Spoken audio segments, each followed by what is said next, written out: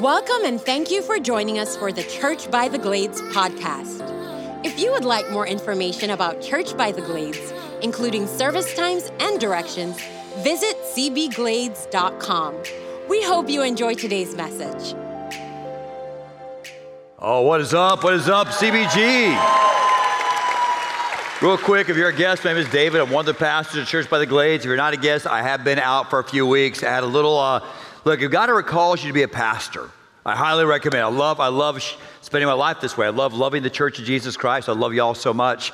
I love teaching the Word. But one of the few sacrifices of being a pastor is you do surrender some of your privacy.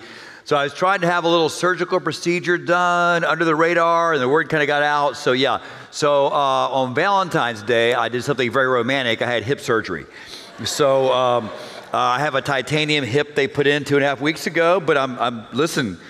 Praise God for modern medicine. I'm moving around pretty well. I want to say thank you to my doctor. My doctor is Dr. Chan, nice guy. I know he looks like, I have a picture, looks like Mario Lopez did my surgery. It's not Mario Lopez. Dr. Chan, by the way, Christian guy, prayed this long, beautiful prayer before the procedure. So kind. So gave me great confidence. Anyway, so I'm back. I'm a little gimpy. I've been telling the front row, Michael, if I fall off, just push me back up here if you will. And because I'm just 2.5 weeks out, I am preaching on pain meds today. So I'm telling you what I might say. Just get ready for that. So find, if you will, Exodus chapter 16. Exodus chapter 16. So glad to be with you. Let's jump to it. So when I do walk around over there, I meet new people. And I'm talking to this couple. I thought they were new. They weren't. They were senior adults. And he's asking me questions, just fun church questions. But his last question was, the guy smiled and said, now, I'd like to know as well, what kind of car does the preacher drive? She blushed, he smiled, he's messing with me. I don't, again, there's not much privacy in what I do. I said, I drive an Infiniti SUV. I got it, I always buy, they call it pre-owned, used. I always buy a used car. I don't like that depreciation the first couple of years. So a couple years old, I got it. It's a nice car. It's a decent car. So Lisa and I, we're far from rich. We're not wealthy at all. But if you want a broke preacher to be your pastor, I hope to disappoint you, because I don't want to be that. Being broke is not spiritual, just means you manage your money poorly. And so Lisa and I, we're not well off or anything. We do okay, mainly because we practice those principles that we teach you in Financial Peace University. And we offer that. It's a 9-week course. It's phenomenal. It's kind of the basic bricks and sticks on how to manage income. And we don't do a very good job in America teaching our kids how to do that. So we teach you how to build a budget and how to build margin into your budget and how to invest. That's the secret to generating wealth, is how to invest and then how to deal with debt. So it is so helpful. But I grew up in a family that did this. So I grew up with a dad who was a blue-collar worker, but managed his meager income so well. My dad paid cash for every single car. My dad paid cash for every house after the first house he and my grandfather built with their own hands. So I grew up in that family. My dad, working, at Eastern Airlines, put all 3 of us kids to private Christian college without school debt. So, man, he managed money. So now we didn't have a lot of frills. We didn't eat out at restaurants a whole lot, but we didn't lack for anything. But I learned it from him. And my dad was so conservative, he made Dave Ramsey look like a liberal. So I just said these things work, and if you invest your money wisely, so listen. I know what you drive. I drive a used Infiniti SUV. But when the guy asked me that, I know he's kind of picking at me, being a little nosy. I said, but you think that car's, let me tell you about my last car. My last car before that was awesome. My last car before this one was my favorite car all time. I'm not a big car guy. Any car people? Any car guys? All right, your car. I'm not really a car guy. I've always driven like normal cars.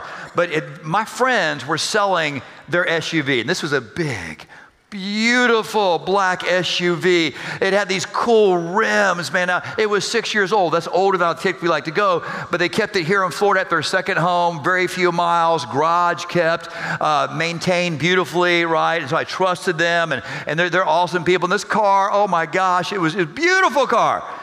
And Lisa said, do it. Treat yourself at this point. Treat yourself to the car. So I bought this car. And this car, guys, I love that. I'm not a car guy, but I felt like a member of the Secret Service driving around the president, this big, beautiful SUV. I love the car. The rims were amazing. I'm too cheap to pay for rims like that, but oh my gosh, amazing. But that big, beautiful car was in the shop twice for major repairs in the first 4 weeks.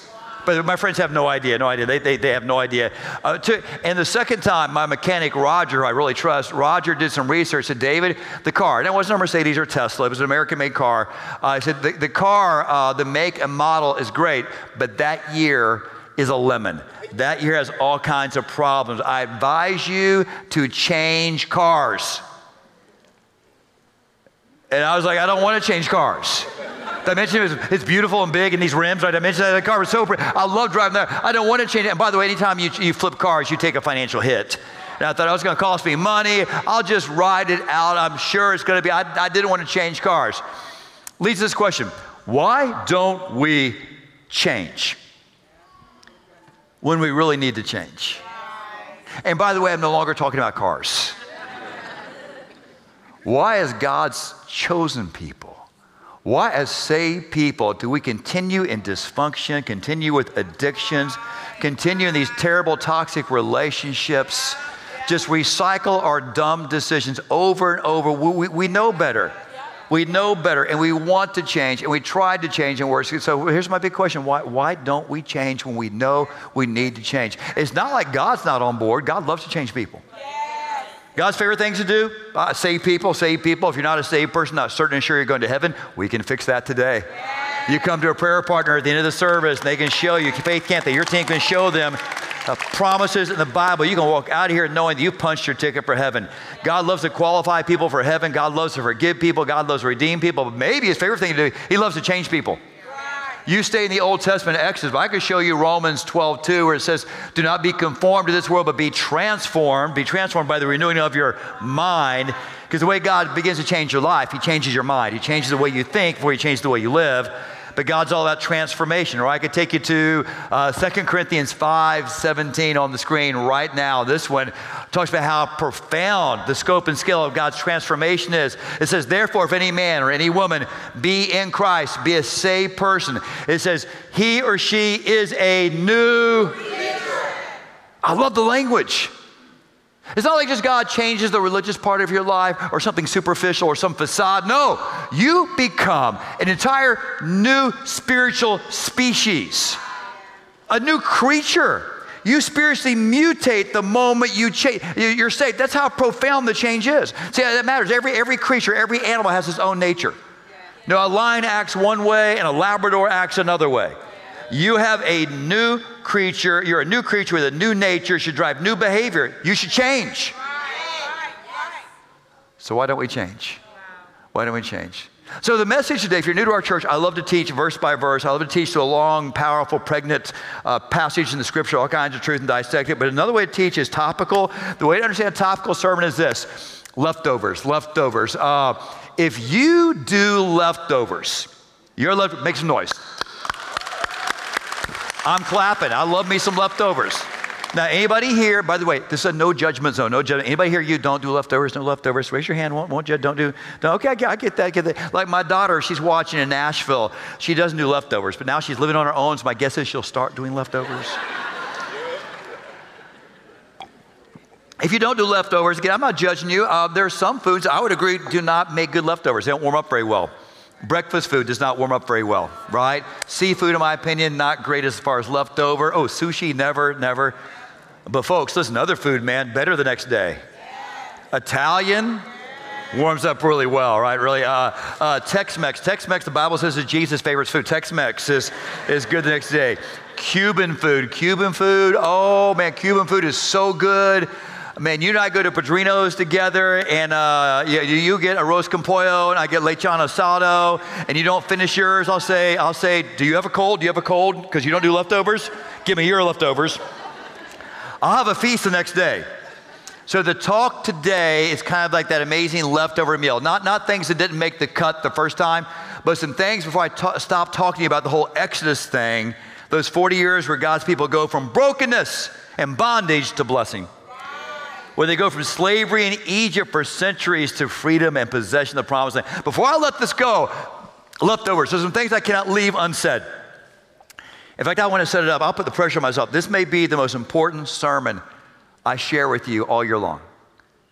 I'm going to show you 4 or 5 reasons why we don't change. And you can fix these things and you can transform your life.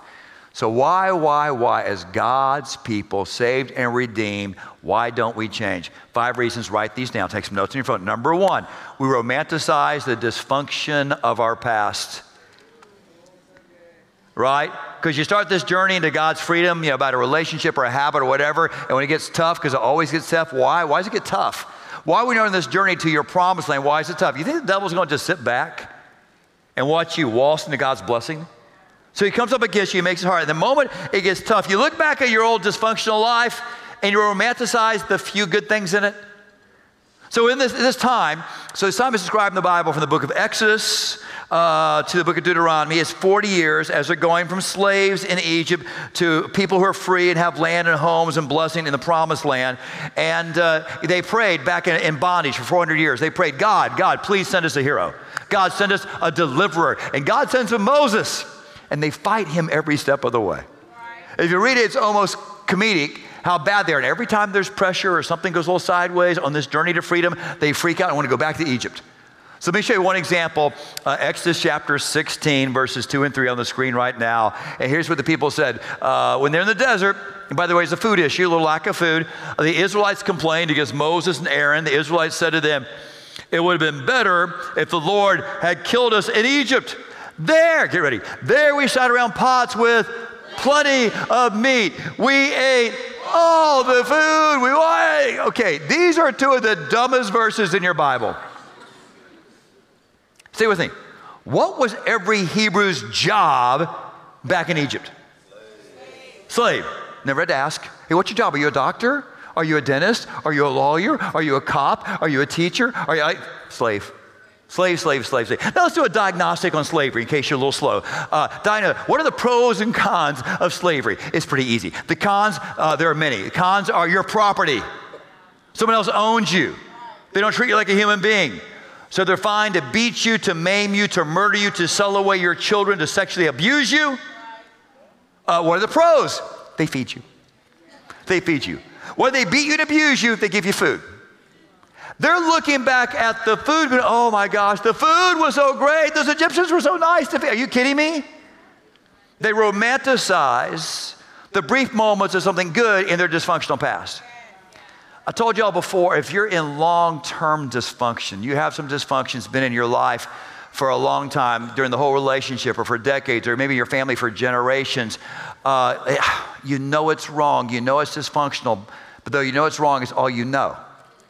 Right? You kind of get comfortable in it. When you start to break into freedom, freedom's going to feel kind of strange. And freedom will be a little awkward for you. And you'll be tempted to look back at the few positive things in your dysfunction. And by the way, if you had systemic dysfunction, there's typically a community that supports your dysfunction. There's other dysfunctional people, and they want you dysfunctional. They benefit in some way from your dysfunction. They profit from your dysfunction. And anybody who benefits from your dysfunction will fight against your freedom. And here's what they do. Here's what your slave masters do. They will give you just enough attention. They will give you just enough love, just enough resources to keep you barely healthy enough or engaged enough that they can continue to exploit you. So they fed them the same way a farmer would feed his cow or his pig before he butchers them. But guess what? Look back. Look back at the nice things you bought as you charged up your credit cards. Look back at that guy who used you and abused you all the time. And yes, you were not. Look back and romanticize that. It's fine as long as you want to stay in bondage. But if you want to change, see your past as the past. And your future is freedom in God's promised land. Amen? So make your move. Don't look back. Break off that rearview mirror. Throw it out the window. Not for real. Not talking about cars anymore. In your life. Number 2 thing I see is bad theology. Bad theology will mess you up. When I say 3, shout the word theology. 1, 2, 3. Theology. By the way, at 1 o'clock, we got a good crowd today, but the crowds before are crazy massive. But pound for pound, y'all punch well. I'm just telling you. Thank you for your response on that. Now, somebody's going, theology, boring, dull. No. Yeah, some preachers, we make it boring. I apologize for that. When I talk about theology, I never use non-biblical theological jargon. This is not the way I roll. I don't want to confuse you. I don't want you to be impressed. I got a degree or whatever, a couple degrees, blah, blah, blah. I want to communicate with clarity. Theology is actually very exciting because theology is a study of the person and the promises of God. What's better than that? And so as we're kind of bouncing back and forth from First Baptist to here, and it's Charlie and Nick, and it's me and Scott Williams. Scott's going to be back in April. Y'all love Scott. On the other side of town, I brought back their greatest pastor. So they've had a bunch of, I'm number 18. They've had a bunch of pastors, the oldest church in Broward County. And their greatest pastor, in my opinion, with a bunch of great pastors, but one is O.S. Hawkins. O.S. Hawkins is 74, and that brother, he can shuck the corn, man. He can preach. And O.S., he preached 3 weeks ago for me, great message. And he preached on a famous verse that Christians love, Romans 8:28.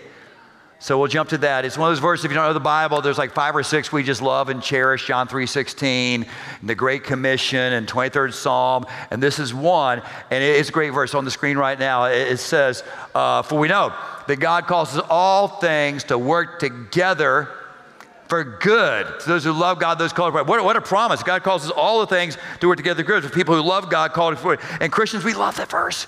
We put it on t-shirts and coffee mugs and bumper stickers. But though it's a love verse, it is a abused verse, a misused verse by Christians all the time. Christians just kind of quote the first half. Well, God causes all things to work together for good. And they do all kinds of stupid things and dumb things all the time and treat this verse like it's a safety net for your stupid. Like I can just stay in dysfunction or even in sin all this time, and I know I shouldn't, and I know she's wrong for me, and I know blah, blah, blah, blah, right? But God's going to cause it all to work together for good. Stop it. Stop it. Context. Shout the word context. 1, 2, 3. Context. Paul didn't write verses. Those verses were added later. They're helpful, like, chapter and verse that was added many years later. Paul wrote a letter. He wrote a paragraph. You got to see the context. So what's the context? I would say the actual paragraph starts in verse 26, where Paul says, and sometimes we don't know how to pray as we should. But the Spirit himself intercedes with us with groanings too deep for words. And he who searches the mind knows the heart of the Spirit. Now it's talking about Jesus. And he intercedes for the saints according to the will of God. That's a great verse. The context before Romans 8:28, these verses talk about prayer. And as a Christian person, when I pray, heaven moves. You know why? Because when I go to God the Father, God the Spirit, and God the Son, they go to bat for me. That's exciting. Then we get this verse, and we know that God causes all things to work together for good to those who love God, those called according to his purpose. What's his purpose? Next verse says, for who he foreknew, these he predestined to become conformed to the image of his Son. That's what the verse is about. It's not my circumstances.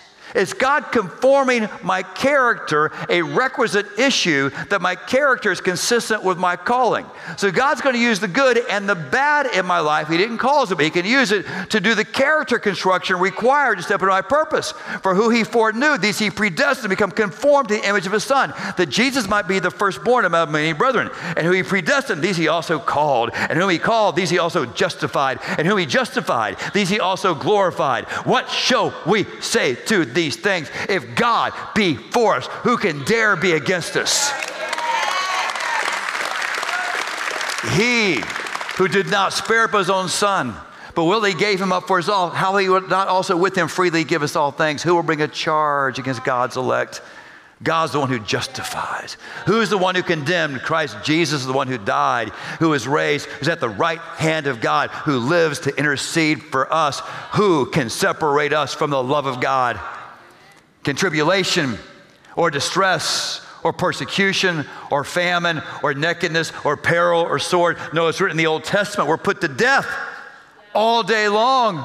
We're counted as sheep to be slaughtered. Here's what's taking place, scholars. Paul wrote the book of Romans to people who lived in, thank you, Rome. What's happening in the historical context? Nero, a psychopath, has burned half the city. He blames it on Christians as a scapegoat, and they're now killing Christians. Any Christian they can find in the city, men, women, they're persecuting, they're assassinating, they're burning them, they're throwing them to the lions in the Colosseum. This is not about these Christians making bad, dysfunctional decisions. They're being attacked. And in the context, Paul says, guess what? God's bigger than that. And he's aware of your pain. He didn't cause your pain, but he can use your pain. We're being put to death all day long, it says. We're counted as sheep to be slaughtered. But the next verse says, but in all these things, we are more than conquerors through Christ who loved us. For I am convinced neither death nor life or angels or principalities or things present or things to come, nor powers, nor height or depth. Nothing can separate you from the love of God, which is found in Christ Jesus our Lord. Context is God's love and his purpose.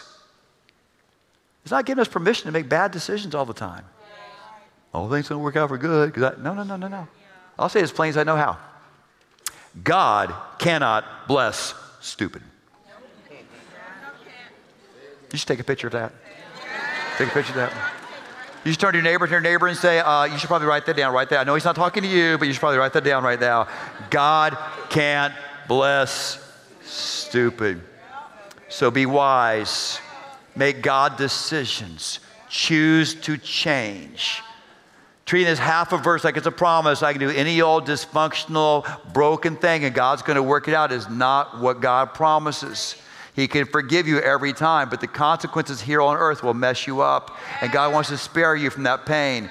We got to be wise, make good choices. Third reason we don't change, simply insecurity. Anybody here ever insecure? Some of y'all too insecure to raise your hand because you feel so insecure, right? Or fear. Listen, making God changes like this, it's scary. I tell you guys every week, there are prayer partners at the edge of the stage who will help lead you into a salvation decision. Some of y'all don't know you're saved, but you're a little frightened. You're intimidated to come forward and talk with somebody who's going to be so nice to you and explain things. Baptism will baptize you at the end of the service. And that's the way you announce your freedom in Christ. It's the way you make a statement right in your own heart. And you know this, but you're intimidated to do that. Listen, I get it. Change like this, changing a relationship, going to celebrate recovery for the first time, whatever. It's a little scary. So back to Moses. I love Moses. Remember back when God called Moses initially? He's an old man. He's in the desert. He sees the whole burning bush thing, and he shows up, and God says, "You're my boy. Go to Egypt and set the people free." And Moses, he's intimidated, so he makes excuses. He begs off. He tries to beg off. He says, "God, what if they ask your name? I don't know your name. God, what if they say I never saw you? They don't believe me." And then the most famous one is chapter 4, verse 10. He says, "What if I get tongue-tied or my words? I'm a terrible speaker, God. You need a leader who's good at speaking. I'm terrible. I stutter, I stammer." That's a famous one, right? Oh, he couldn't speak. What if I showed you that's not true? But if I showed you, I don't think Moses is trying to lie to God. I just think he's discouraged. I actually think Moses was a great speaker. If we back up 80 years before this, the famous story, the first part of Genesis, when Moses is a baby boy, his mama puts him in the little boat, puts the little boat in the Nile. The Nile is fished out by Pharaoh's family, so he does not grow up in his Hebrew household. He grows up with the Egyptians. Now, why did God do that? My theory is this. He was going to be called as a grown-up to lead a nation to freedom, and you can't lead other people to freedom with a slave mentality. So sometimes God will pluck you out of a slave environment or a negative environment, put you in an environment, not a comfortable environment. It was a hard environment because Pharaoh's household, Pharaoh was ruthless, but they could lead. And young people also meant that Moses could take advantage of the greatest education in the world. We know from history the Egyptians were on the cutting edge of things like engineering, architecture, mathematics, and language. Written language originated probably in Africa, Egypt, maybe Mesopotamia, but Africa, it's where written language, hieroglyphics. And we know they're the first people to innovate paper, papyrus. So he's in this culture where he's going to be drilled and trained on language, written language, and no doubt oratory as well. Trained in public speaking. But here he is, he's 80 years old. He tried 40 years before to set the people free, and it went terrible. He killed an Egyptian. You can't do God's work using the devil's methods. And so he tried and he failed, so he now spends decades in the desert. He dreamt for some time he could free the people, but now the dream has died due to the decades of discouragement. God says, "You're to go." And he's like, "Man, I can't. I love the idea, God, but I don't know enough, and I don't know your name, and I'm a terrible speaker. You need a speaker, and I'm a terrible..." Well, if I can show you, he wasn't trying to lie to God, but he was lying to God. See, the best commentary on your Old Testament is your New Testament. Look on the screen right now, Acts chapter 7. This is remarkable. The speaker in Acts chapter 7 is a guy named Stephen. Stephen's a remarkable Christian man. He's a lay minister. He's going to be the first person after Jesus to die for the faith. These are the final words, this great, brilliant sermon. He's talking to a Hebrew audience. He goes through Hebrew history, and he mentions every Hebrew hero. And so, of course, he talks about Moses. And he says this about Moses in verse 22. Look at this detail. I love brilliant biblical detail. It says, Moses was educated in all the wisdom of the Egyptians. We know that, right? And look at this. And was powerful in speech. Well, what's going on back in chapter 4 of Exodus? I can't speak. Who's wrong? Did somebody lie? Who can we trust? The Bible says Stephen, when he spoke, was full of God's wisdom and full of God's Spirit. The one who's accurate is Stephen. Here's what the devil will do when you're trying to find your freedom. He will attach a false fear to something that's a strength or a gift. He'll make you phobic to try something. That's why someone, in a few moments, you're going to be debating in your heart, do I go forward and talk to a prayer partner? That fear, that anxiety is not coming from God. It never does.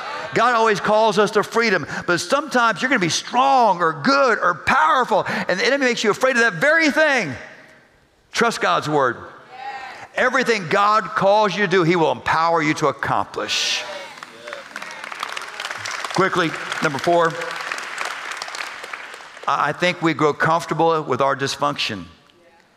That's been the premise of all these talks. You know, if you've been in dysfunction a long time, systemic or generational dysfunction, you know it's wrong, you know it's dysfunctional, but it becomes your norm, and you know it's broken, but it's bad, but it's familiar. And I take this language, this time right from this very passage, back to chapter 16, verse 1 and verse 2, different translations this time. It says, the whole community of Israel complained against Moses and Aaron there in the wilderness, and the Israelites said, why didn't God let us die in? I told you, stupid verse. Why didn't God let us die in comfort in Egypt?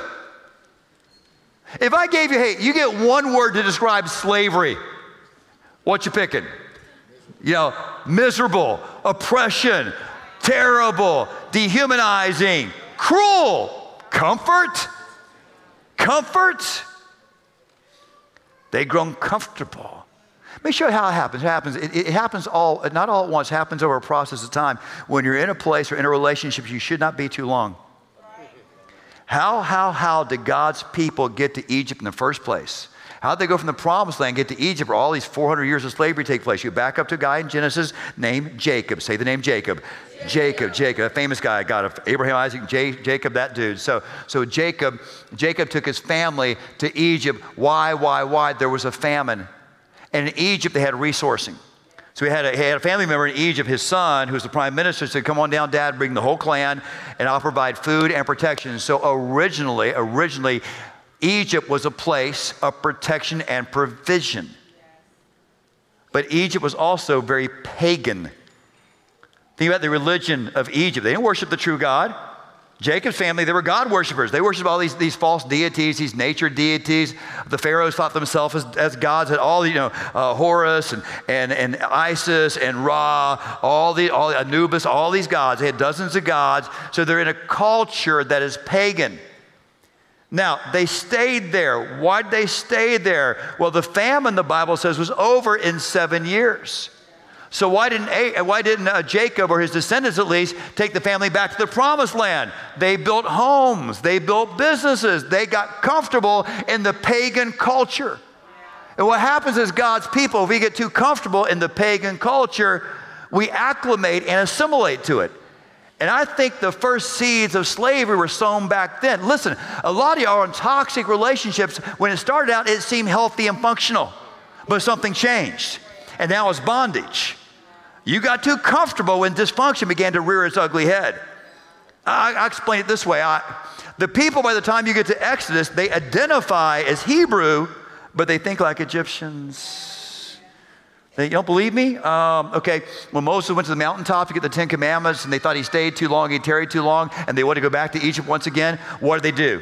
Put on Egyptian clothes, like the Pharaoh. What did they do? No, they made a religious idol, right? Because they recognized they're pagans. Quickly, they knew exactly the playbook to assimilate. Here's what I'm trying to get to. A lot of Christians are concerned that the church is not influencing the culture more.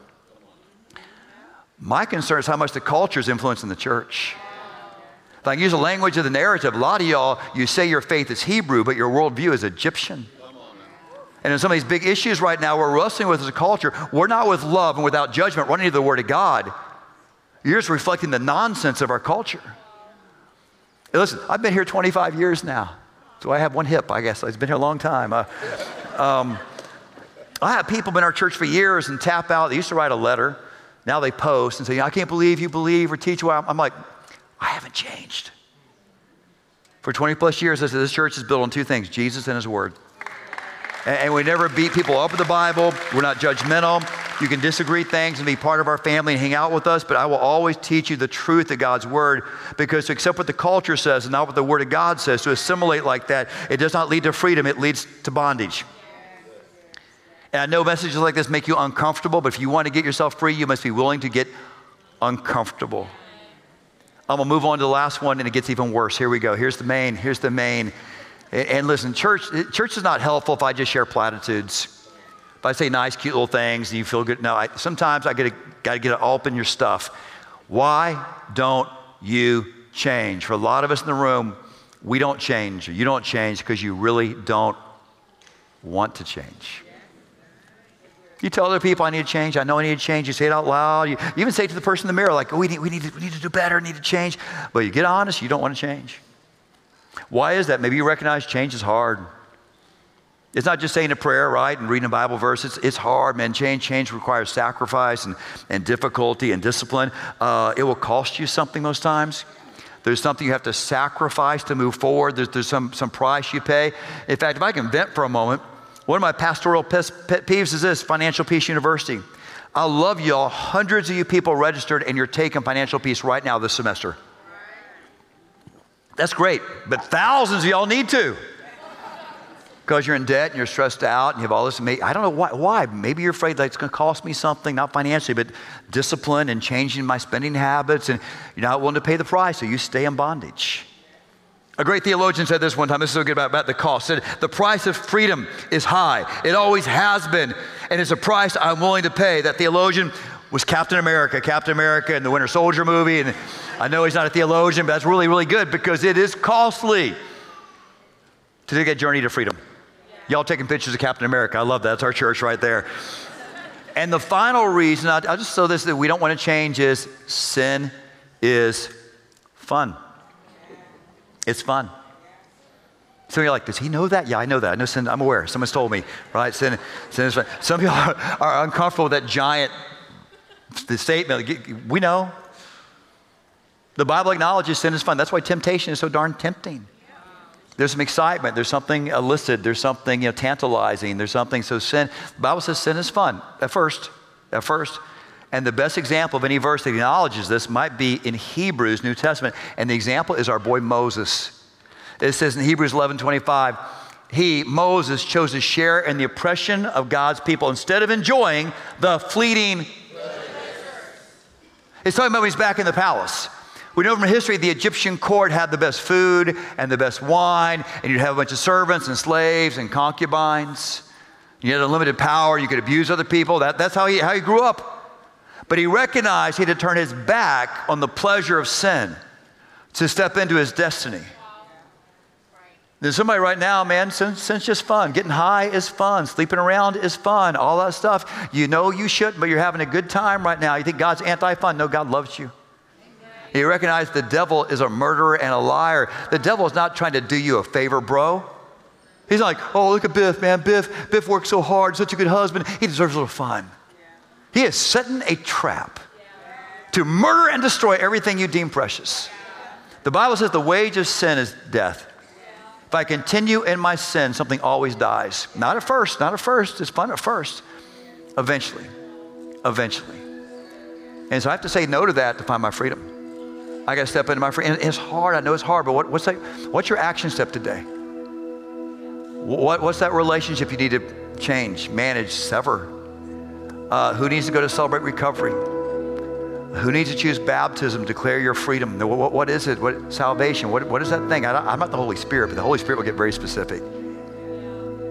Will you have the courage to change? I get it. It's hard. I'm not judging. It's tough. So I drive an Infiniti SUV. That's what I drive right now, pre-owned. nice car, but my car before that, I loved. Nicest car of my whole life. 6 years old, beautiful, big, black, giant SUV. I probably didn't mention the rims. The rims were beautiful. Loved driving that car. But that car, I actually reached out to Roger, my mechanic, because it was in the shop all the time. I said, Roger, that car, I love that car. That car was beautiful. Nice car. I said, how many times was that car in your shop over the 18 months? 11 different times. It was in the shop more than it was in my driveway. I mean, just something all the time breaking, all the time going wrong, but it was so beautiful. You know, I kept hanging in there. And finally, I took it back to the dealership because I had this issue. It was vibrating when it went 50 miles an hour. And when I was in the dealership trying to fix something with the alignment, the guy goes, by the way, do you know your AC compressor is out? I'm like, I got to trade. Give me an estimate, what's it worth? I'm gonna take a hit, but I gotta change cars. I didn't want to change, but I did. Let me help you understand. Just for the brothers right now, for the men, ladies, just zone out for the men. That SUV for me was like a beautiful woman. A beautiful woman, right? I love looking at that car. Beautiful, but she's a bad girl. She's a bad girl. She lies to you. She steals from you. I think she's dating my brother, right? She's bad.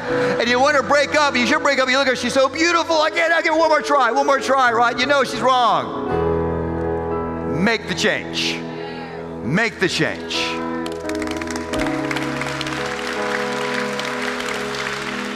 Freedom is calling your name.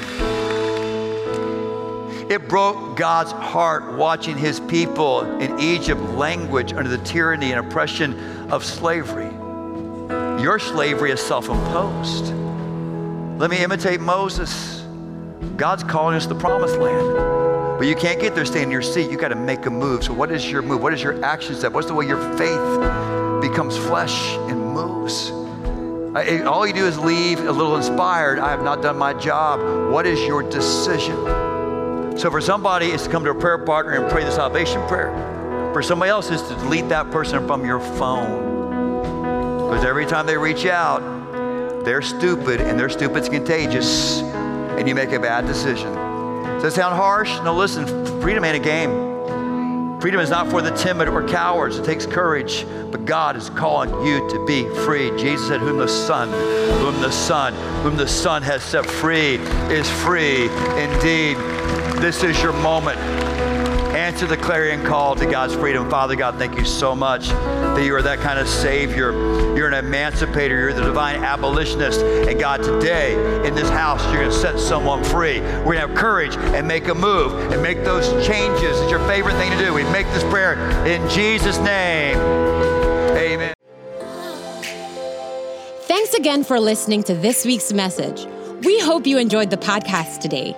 To hear more messages like this, make sure you subscribe and share with your friends. Don't forget to stay connected with us by following us on Twitter, Instagram, and Facebook at CBGlades at Pastor D. Hughes.